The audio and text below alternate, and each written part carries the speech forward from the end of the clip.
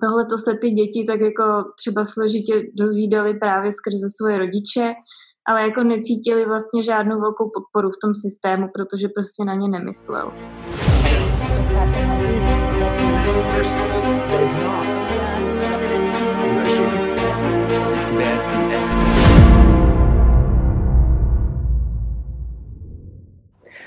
Zdravím všechny, co právě posloucháte další díl ze série Forum 2000 online.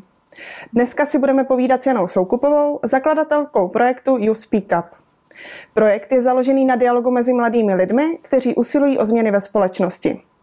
Projekt má aktuálně 4 pracovní skupiny, které se tematicky zaměřují na ekologii, digitalizaci, podporu mladých vědců a duševní zdraví mladých lidí. A vzniklé nápady se postupně snaží prosazovat v Poslanecké sněmovně. A teď již bych ráda uvítala Janu. A my se s Janou známe, tak si budeme tykat. Ahoj Jano. Ahoj. Děkuji, že jsi přijala naše pozvání. A já bych se tě na začátek ráda zeptala, vzhledem k aktuální situaci a probíhající pandemii koronaviru proběhlo spousta opatření, které se dotkly prakticky života každého z nás. A jedna z vašich pracovních skupin se zaměřuje na duševní zdraví mladých lidí. A to je téma, o kterém se v České republice moc nemluví. A nemluvilo se o něm předtím a nemluví se ani moc o něm teď. A mě by zajímalo, jestli na to reaguje vaše pracovní skupina nějak a zda se třeba změnilo její zaměření v průběhu pandemie.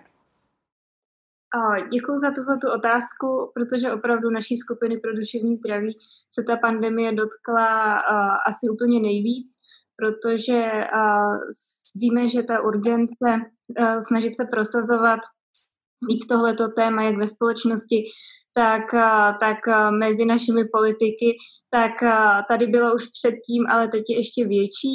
Vlastně ta naše skupina v době před koronavirové tak se snažila to téma duševního zdraví mladých lidí protlačovat do různých vládních dokumentů, jako například podařilo se nám téma duševního zdraví vysokoškoláků protlačit do Národního akčního plánu pro duševní zdraví.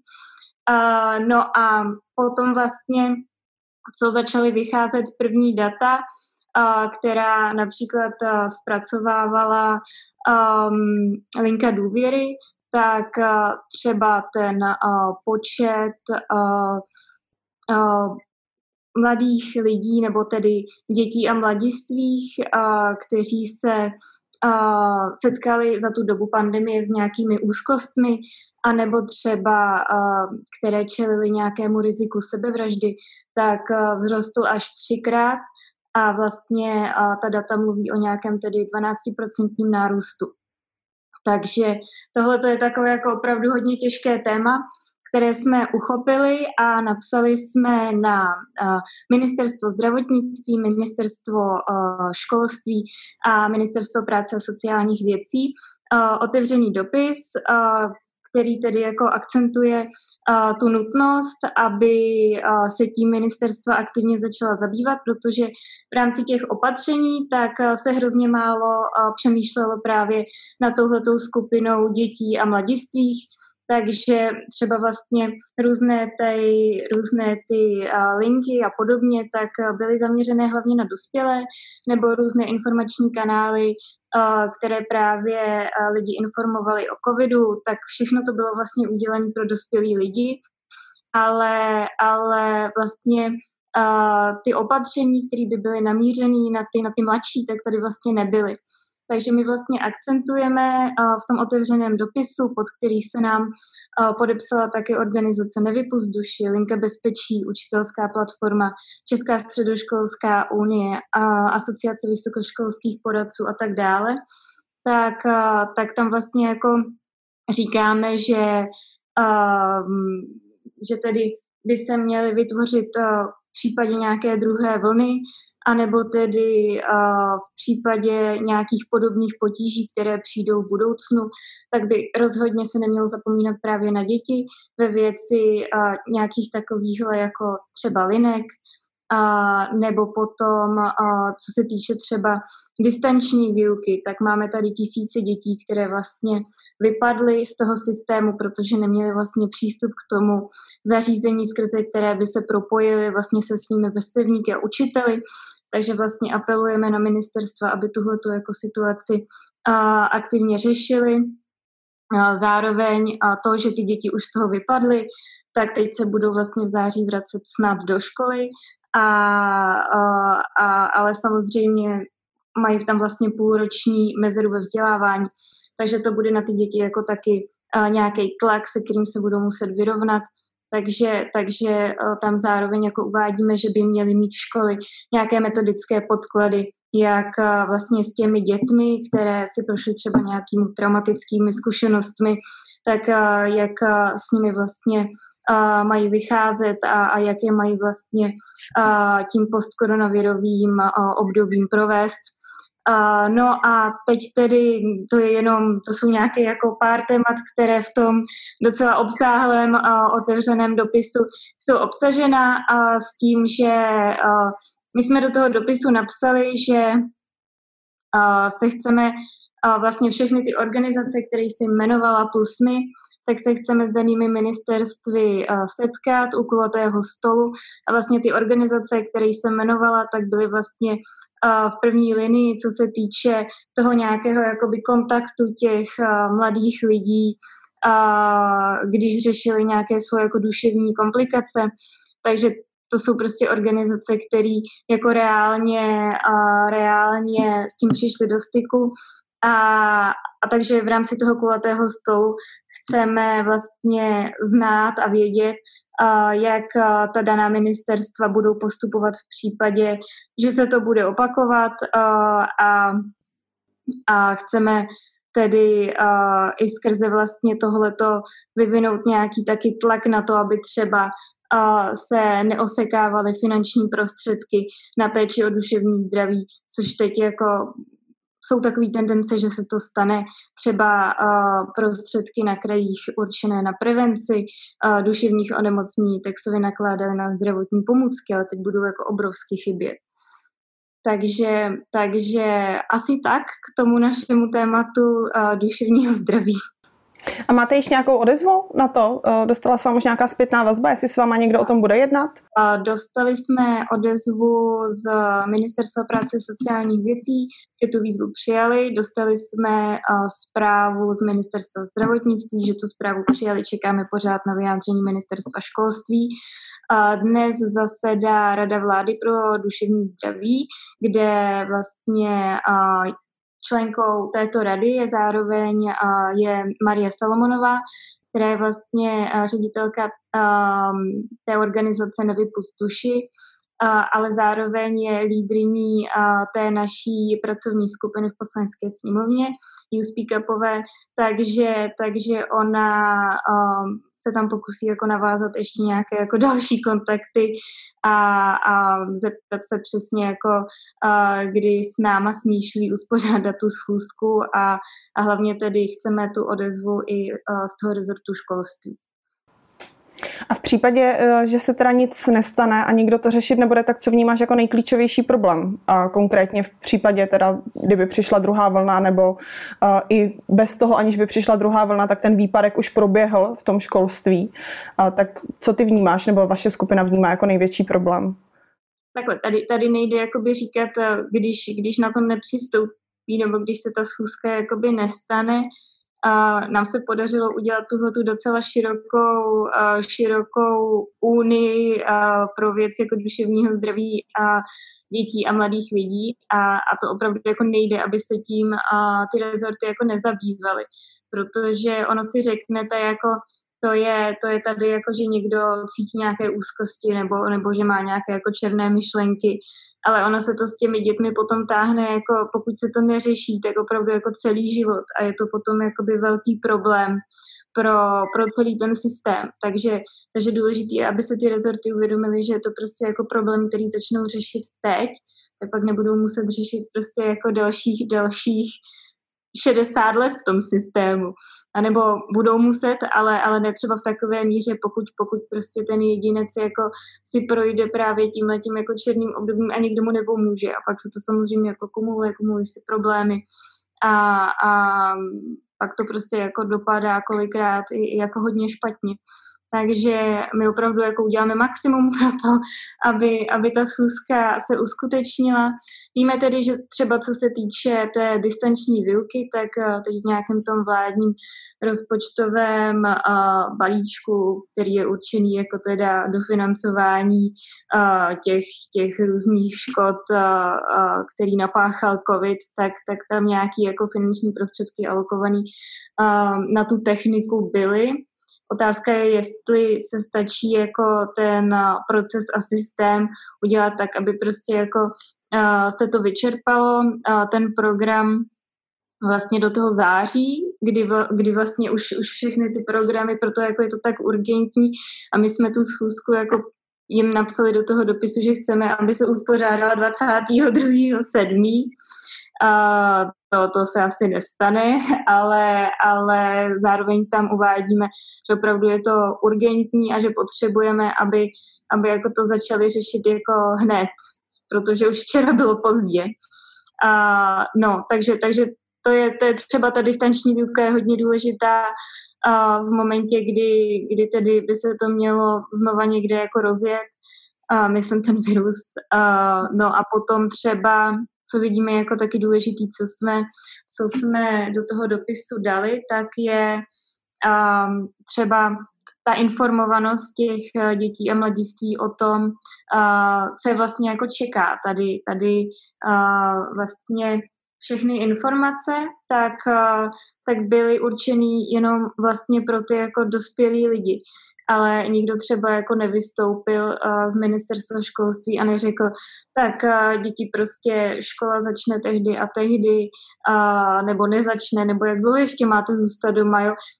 Různě po Evropě tak probíhaly třeba tiskovky pro děti a mladistvé, že prostě se mohly jako interaktivně děti ptát jako na to, co se v rámci toho koronaviru chtěli dozvědět. Jestli můžu, já nevím, třeba chodit na hřiště, jo? Jestli kde mají nosit roušku, jak je to, já nevím, třeba s různým vysvědčením, nebo jak je to s maturitami, nebo jak je to s přijímačkami na střední školy. Jo? A tohle to se ty děti tak jako třeba složitě dozvídali právě skrze svoje rodiče, ale jako necítili vlastně žádnou velkou podporu v tom systému, protože prostě na ně nemyslel. Super, děkuji za upřesnění tématu a já doufám, že se vám podaří tu schůzku domluvit co nejdřív. A když bychom se podívali na vaše další pracovní skupiny, které máte, tak jak na tom teď jste? Přeci jenom ta pozornost se posunula trošku jiným směrem, než byla před pandemií a řeší se více ekonomické dopady a jak vůbec řešit tu situaci aktuálně. Tak jak jsou na tom vaše další pracovní skupiny? Co teď řešíte a daří se vám prosazovat nějakou tu agendu? Takhle. Agenda, která paradoxně jako běží i přes COVID, tak je naše ekologická agenda. A naše pracovní skupina tak teď vlastně je rozdělená na dvě taková větší témata. A vlastně i skrze ta jednání ve sněmovně, která byla povětšinou zaměřená právě jako na dopady koronaviru a na koronavir takový, tak i přesto tam teď vlastně probíhaly ještě před prázdninami dva docela důležité zákony. Jedna byla novela zákona o obalech a druhá novela zákona o odpadech a my jsme vlastně do té obalové novely tak připravili takovou úpravu, jejíž cílem je zredukovat počet vlastně užitých mikrotonových sáčků, který se nedají recyklovat, který se prostě dají jenom pálit anebo skládkovat. Protože i ta evropská nějaká směrnice o jednorázových plastech, která se na nás valí, tak tohle to vlastně nezahrnuje. Ten zákon jako takový tohle to taky nějak neupravoval a je to prostě jako druh odpadu, který kolikrát, když užíváme, tak není úplně jako nezbytný, protože jako jak já říkám, jako prostě mandarinku si nepotřebuju dávat do igeliťáku. A je to vlastně ta novela, nebo ten pozměňovací návrh, který jsme do té novely dali, který obsahuje ten záměr jako redukce těch mikrotonových sáčků, tak vlastně funguje tak, že ve větších samoobsluhách nebo úplně těch nejmenších, protože to bude jakoby na jejich dobrovolnosti, jestli se do toho zapojí nebo ne, ale hlavně u těch větších jako samoobsluh supermarketů, tak vlastně ten náš návrh, tak v podstatě jak jsou jako cigaretové upozornění, jako tady nekuřte, protože jako cigarety škodí životnímu prostředí, tak tam vlastně na těch místech, kde jsou volně ložené tyhle ty mikrotonové sáčky, tak by bylo taky jako upozornění, že prostě jako plasty škodí životnímu prostředí a ať si lidi jako rozmyslí, jestli si ten plast jako vezmou anebo nevezmou. My jsme se vlastně touhletou úpravou inspirovali ve Švédsku, kdy vlastně data po roce, kdy funguje tato úprava, tak se ten počet těch mikrotonových sáčků, který si lidi brali v těch supermarketech, snížilo 11%. Takže to už je docela solidní číslo. Je to taková jako střední cesta mezi tím jako něco zakazovat, spoplatňovat a nedělat jako vůbec nic. Je to vlastně úprava, která klade na svědomí těch zákazníků, jestli se tím chtějí nebo nechtějí zabývat, ale evidentně jako po té zkušenosti, která proběhla tam na severu, tak ono to totiž vedlo i k tomu, že vlastně samoobsluhy mezi sebou začaly hrát takový jako obchodní souboj o to, kdo je jako víc ekologičtější a rozpoutalo to zase nějakou jako další diskuzi o plastech a o alternativním obalování a tak dále. Takže to je vlastně jeden návrh, který teď nám prošel druhým čtení a ve třetím čtení se rozhodne, jestli to tady projde nebo neprojde. Ten návrh je podaný jako napříč stranický, takže si držíme palce.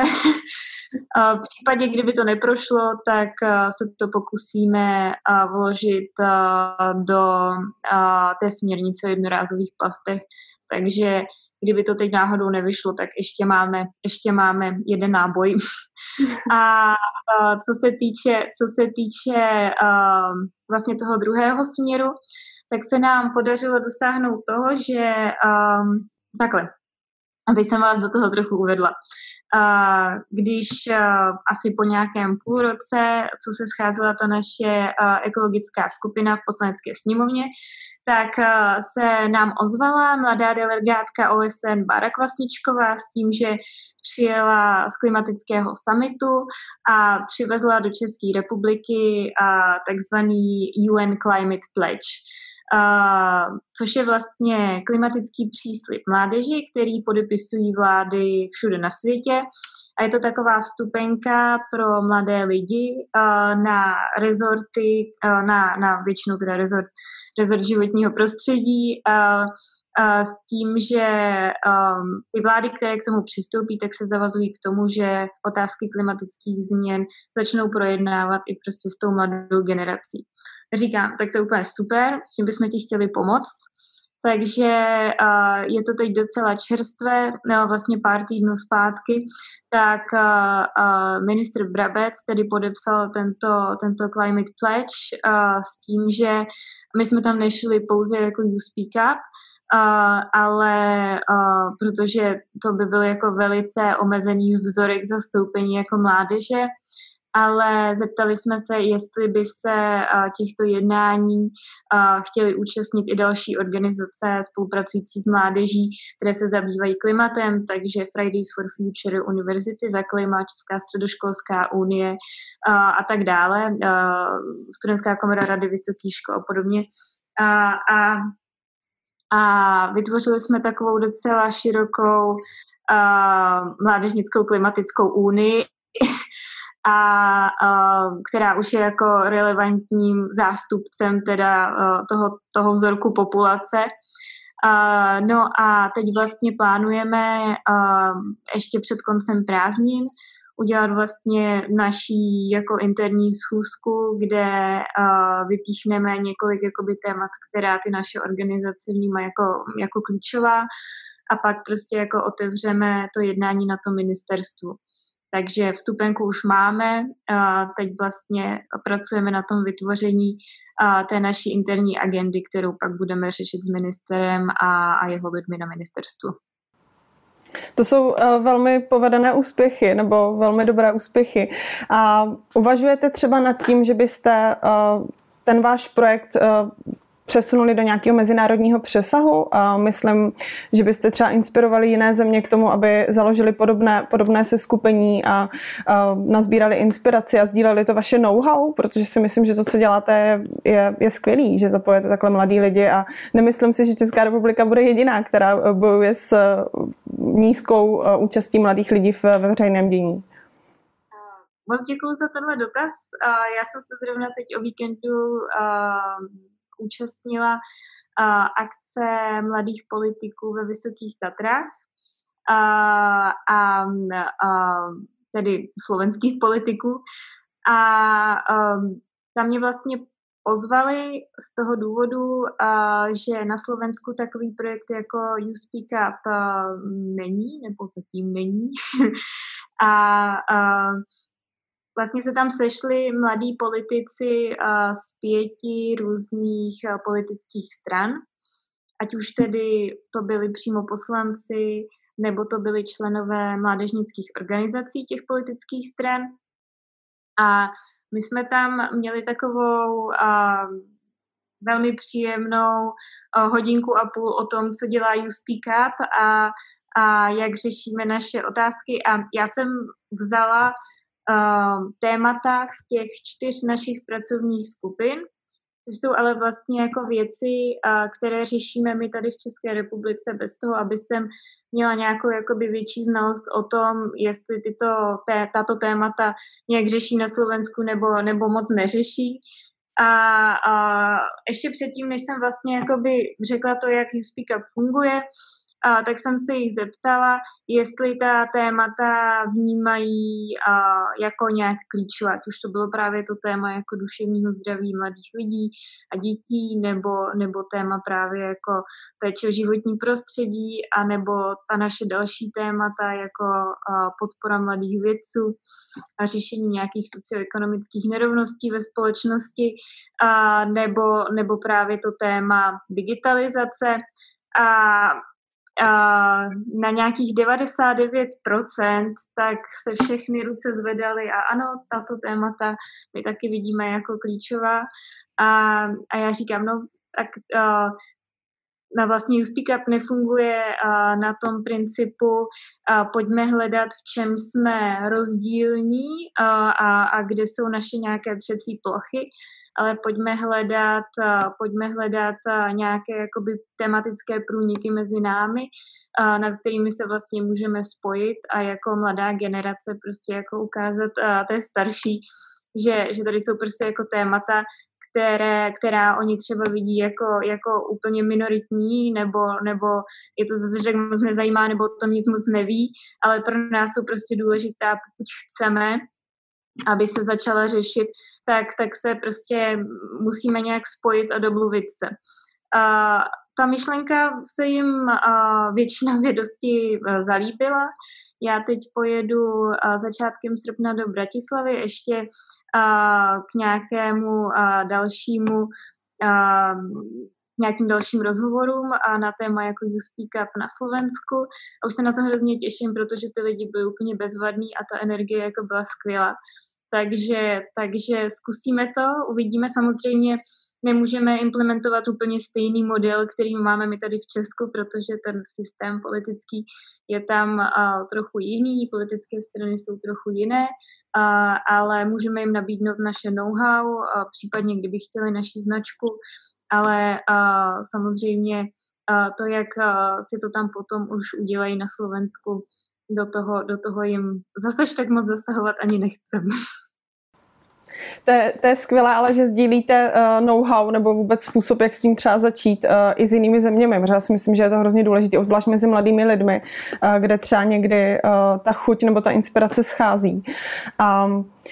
USpeak Upu se podařilo propojit mladé talentované lidi v České republice, kterým není situace lhostejná a kteří chtějí změnit společnost. Přesto však nechtějí vstoupit do politiky a nechtějí se v ní angažovat z různých důvodů. A co ty vnímáš jako největší problém? Proč mladí lidé nechtějí do politiky a proč se v ní nechtějí angažovat, i přesto, že chtějí ty problémy řešit a mají nápady, jak je vyřešit? No, těch důvodů může být hned několik. Může to být třeba i to, že nejsou zatím nějak jako silně politicky přesvědčení, necítí se být třeba hluboce zavázáni jenom k jednomu politickému subjektu, ale třeba pořád lavírují jako mezi jako tou či onou stranou. Mohou to být jako rodinné důvody, když vstoupím do politické strany, tak se stanu prostě černou ovcí rodiny, protože pořád tady prostě jako nálepka politik jako nemá úplně to nejlepší jméno, ale jako za to naše generace prostě jako nemůže. To je to, co my se tím jako snažíme jako to, co my se snažíme trochu změnit. Protože v momentě, kdy tam nebudou tyhle ty mladí šikovní lidi, tak kdo tam bude?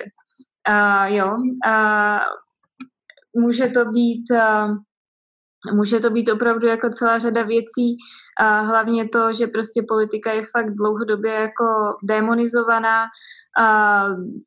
kolikrát ale oprávněně, jo. Takže my neříkáme, že věci jsou jako úplně růžový, ale jestli chceme, aby se prostě něco jako změnilo, tak musíme prostě něco začít s tím dělat. USpeak Up vlastně dává těm lidem takový jako prostor, kdy my nenutíme nikoho vstupovat přímo do těch stran, ale zase ti lidé vlastně vidí, jak ty jednotlivé strany fungují, jak jsou tam nastavené různé jako procesy a teď jako si můžou říct, tak tato strana ta prostě jako je dobrá. Já jsem si myslela, že je to jako mnohem horší třeba, než to je.